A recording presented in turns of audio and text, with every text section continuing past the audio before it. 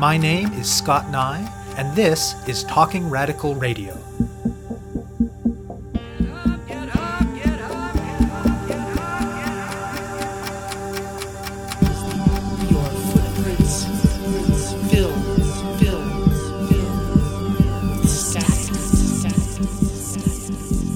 Hello and welcome to Talking Radical Radio, where we bring you grassroots voices from across Canada.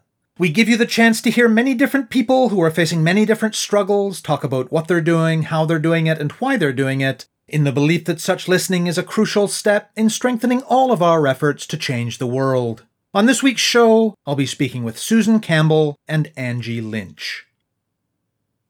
By this point, most of us are well aware of at least the broad outlines of the many and varied impacts of the COVID-19 pandemic. There are, of course, the health impacts of the virus itself. There are the job losses. There are all of the ways it has reshaped work, education, socializing, and innumerable other aspects of everyday life.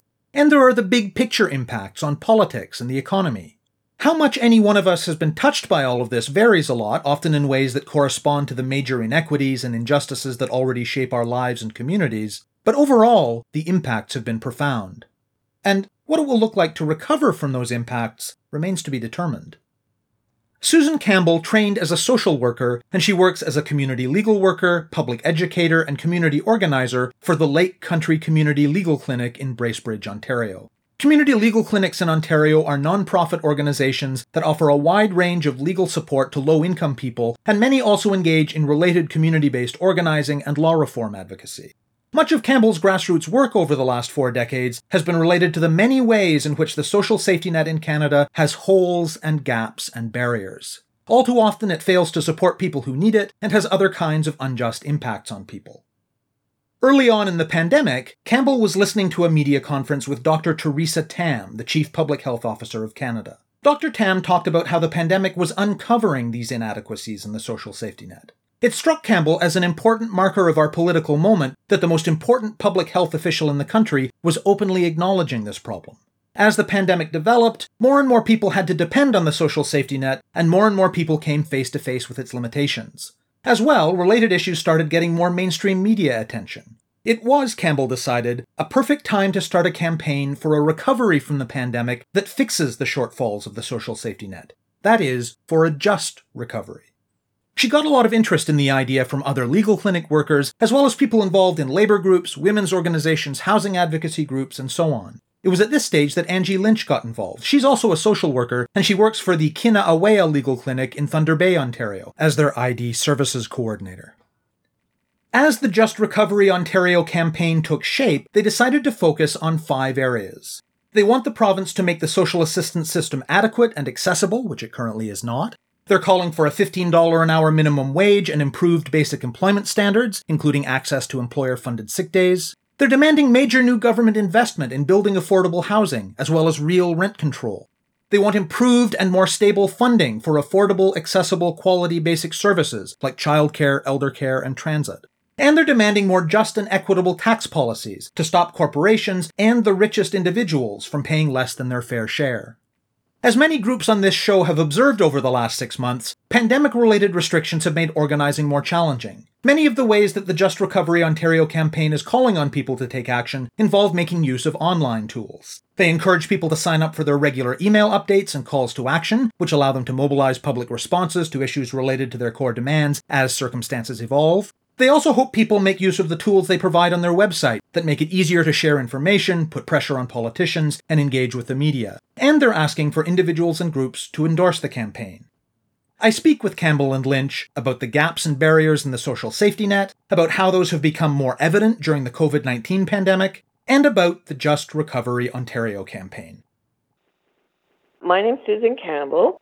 I went to school for social work and was doing a master's degree, and I got a placement at Parkdale Community Legal Services, and that's where I had the privilege of being mentored by an amazing activist by the name of Nelson Clark.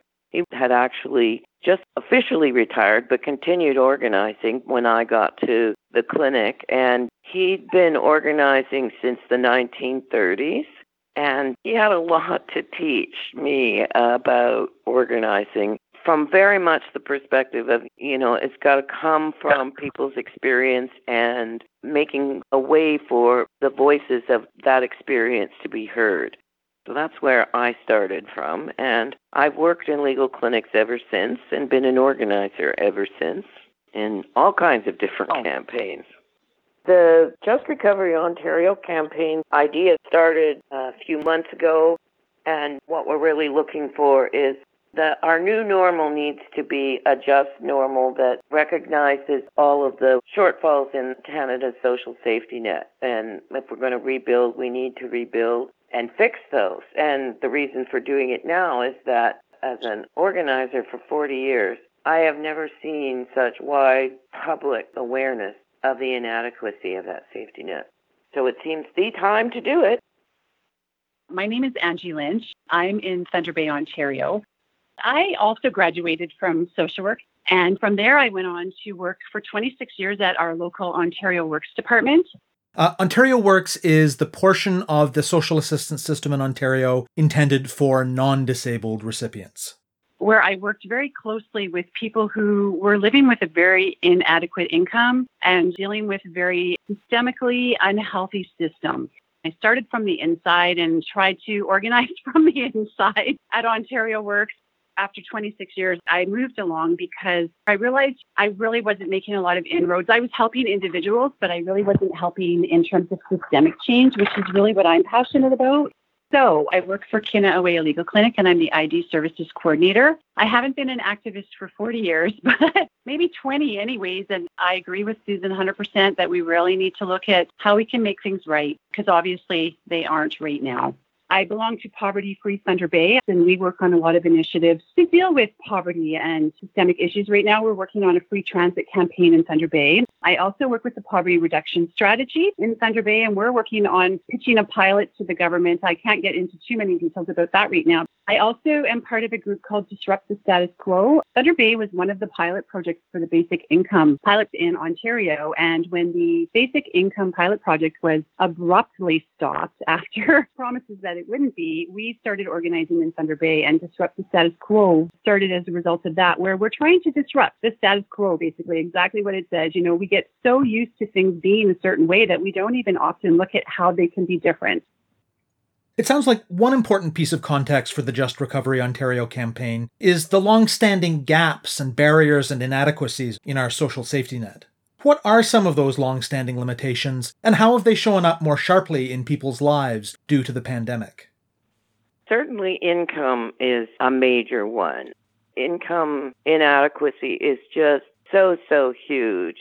People who are working full-time are not making it. I mean, at our minimum wage, you have to have a full-time job, more than full-time job sometimes, to actually get to $2,000 a month income. And in the systems that Angie and I have worked in, we've met lots of people who we know are living on way less than that and struggling and have always struggled. And it's been difficult because nobody wants to hear about that. For years, there's been so much misinformation that the stigma people face, they just don't want to talk about it, or there's just a total misunderstanding of what people's lives are like, so that you hear very much the old-fashioned, only the deserving should get money, and a belief that people would choose to be on benefits instead of working because that's just easy and they're lazy people. Or one of my favorites, young women who have more kids so that they can get more benefits. Well, I always want to ask the people who say things like that, and you would have a child for $120 a month?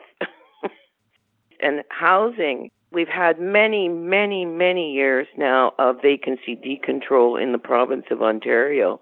And that's not rent control. There's only control of the rent as long as you are a sitting tenant in the same unit. For years, there's been the ability to raise the rent as much as the market will bear between tenants. And that's hugely increased the amount of homelessness and unaffordability of rents. And it's gotten really bad because there's less and less rental accommodation available. So the market is really expensive. It's shooting the rents way up.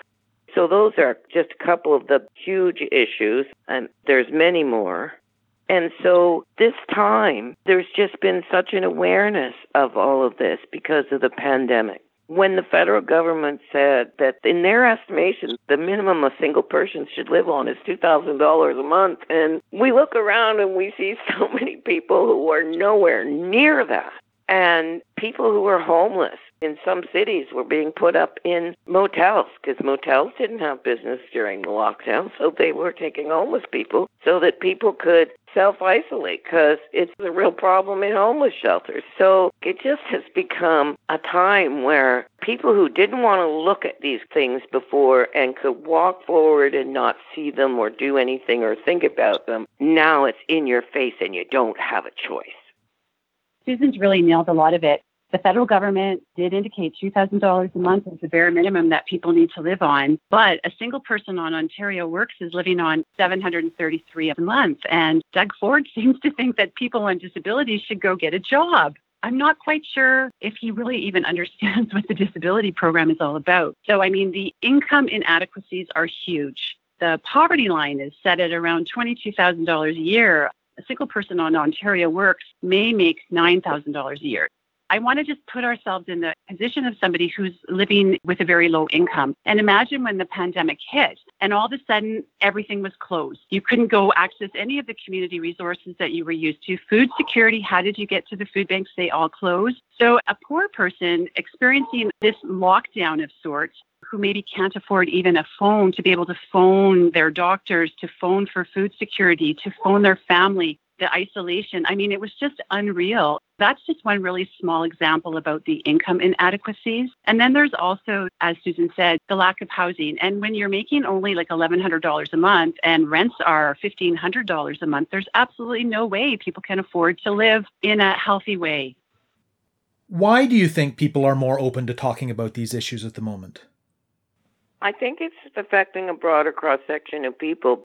But like on the daily news, there's constant reference to it. Like the moment it struck me, aside from the federal government thinking everybody should have $2,000 a month, was when Dr. Tam was on television giving one of her reports early on. She said something about how the pandemic had uncovered the inadequacies of our social safety net. And it was like, whoa, the top doctor in the country is saying this.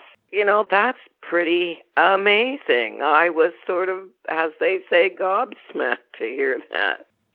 I think because so many people who were used to having a regular income suddenly didn't, and they were impacted and started to understand what it means to live with uncertainty around income and food security. I do think that really helped to increase the awareness.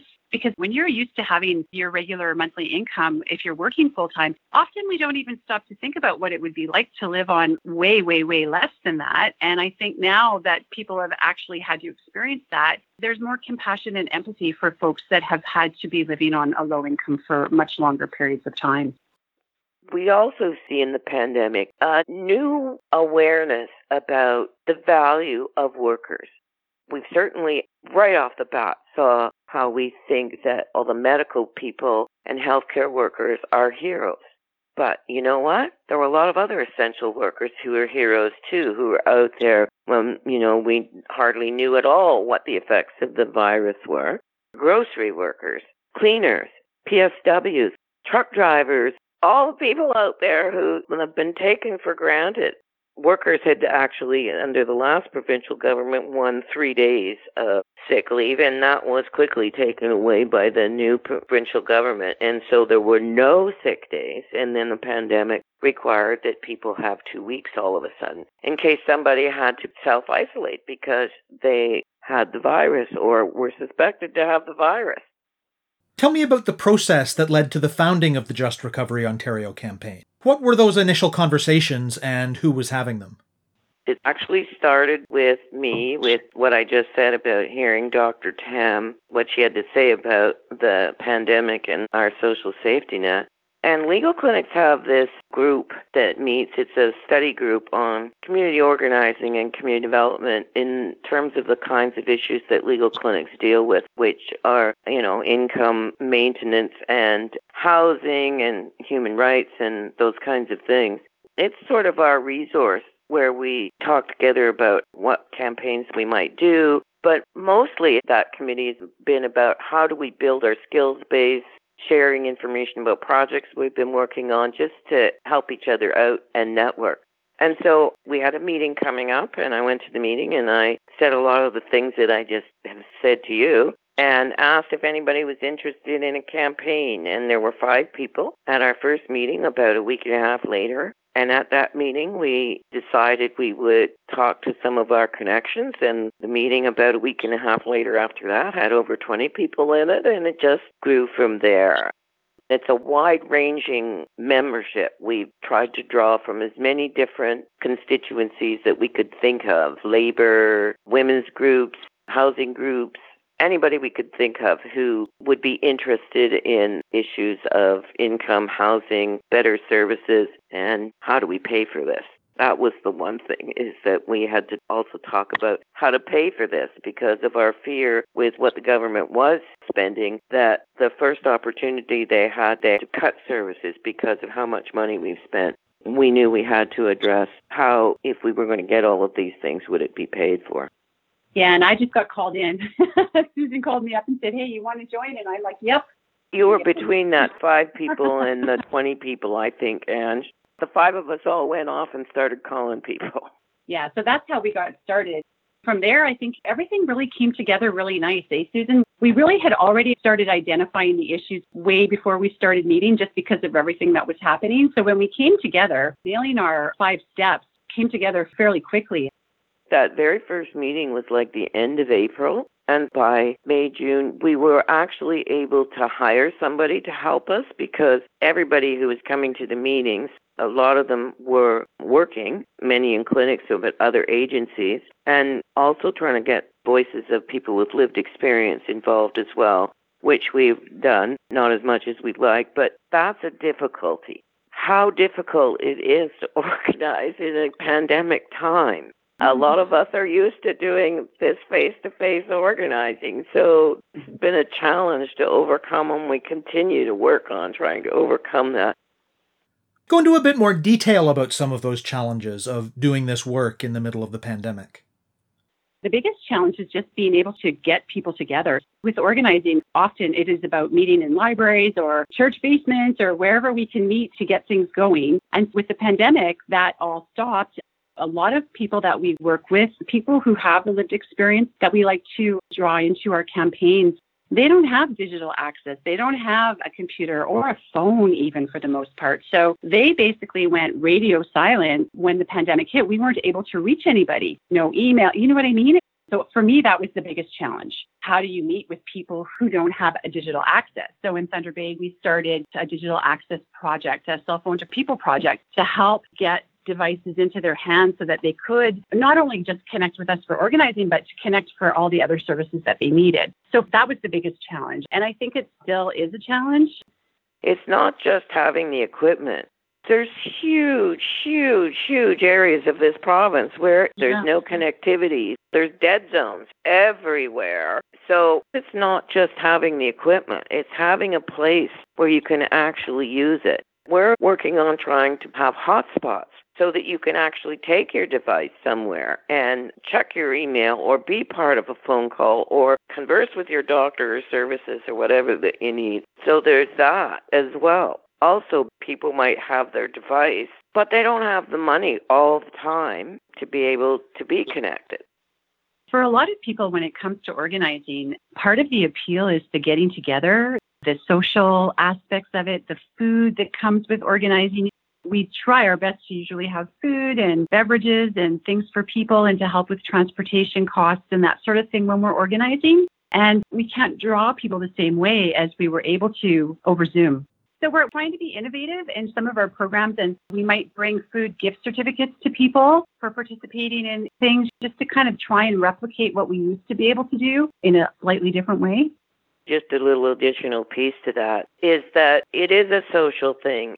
People I've been organizing with are low-income people over various causes and various issues. Because of their low income, their ability to be involved socially is really curtailed. And so organizing events are a social event and a way to overcome the social isolation. So now people are socially isolated again, and that does have and is going to continue to have a problem when it comes to organizing, just because we can't get together face-to-face. You can't beat the face-to-face.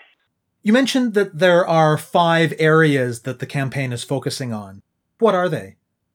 I think we already talked a lot about the income adequacy. That's a really big piece. And we also spoke a bit about housing, accessibility to housing, safe, accessible, affordable housing. I think I just heard rumblings the other day that they're reinstating rent control in January. No, it's 1 year, no rent increase. That's for sitting tenants again. If you're moving from one place to another, you can still get the jacked up rent as much as the market will bear. It's not much of a win. So we still need a lot more work around housing. One of the other steps was fair employment. So a fair minimum wage. Let's look at maybe a $15 minimum wage with sick days and family days, bereavements, so people can go to work feeling confident that they have job security and that they can afford to live on their wage. Basic services. So basic services, that could include things like digital access, dental, universal drug coverage, that sort of thing for the basic services. Elder care, child care. Yes, transportation. And then the last one we have is changes to our tax policy. There is so much need for tax reform for fair taxation. And there's many organizations out there who've done the work. I know I certainly need to learn more about it, but we've all heard about how much income is not taxed. Like, I look at it from the perspective when I fill out my tax form. There's like 4 different tax rates, and I can't remember what the top amount is. Is it like $120,000? And after that, the rate of taxation never goes up on individuals, no matter how much you earn. That seems a bit odd.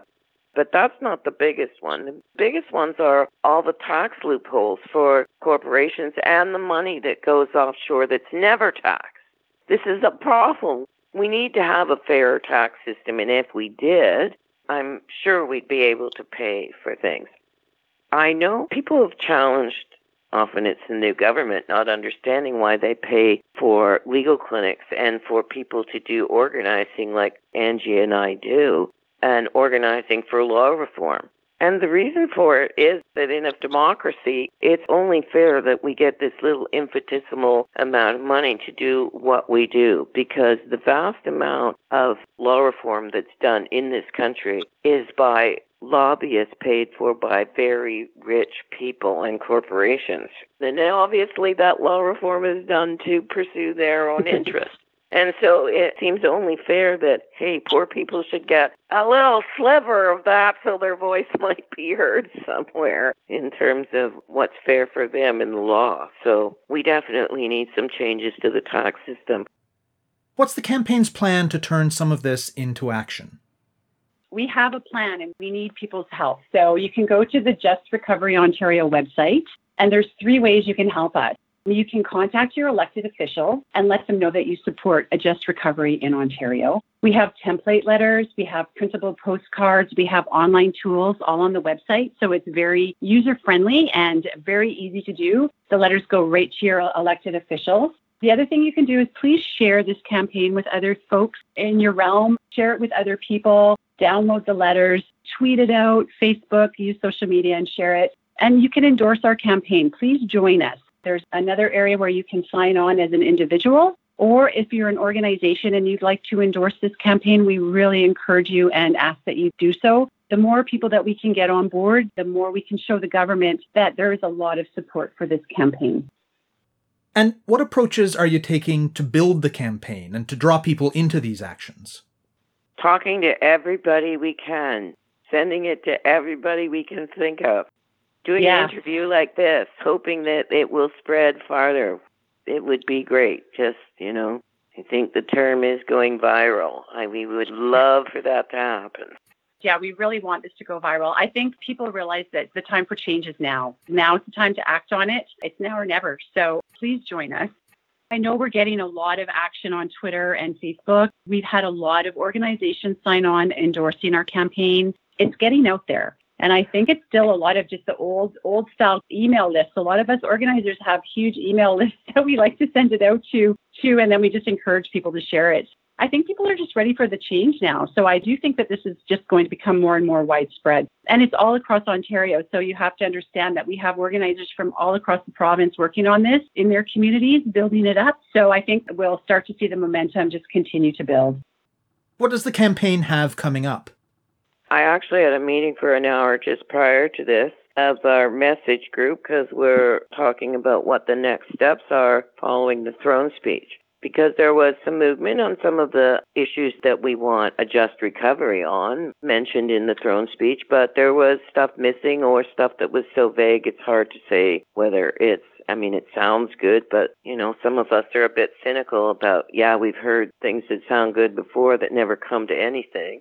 So the next push is trying to get people who've been organizing on a lot of these issues. A lot of them are single issue campaigns because there's a lot of groups out there talking about housing. There's a women's group talking about specifically how it's affecting women, racialized groups as well doing the same thing.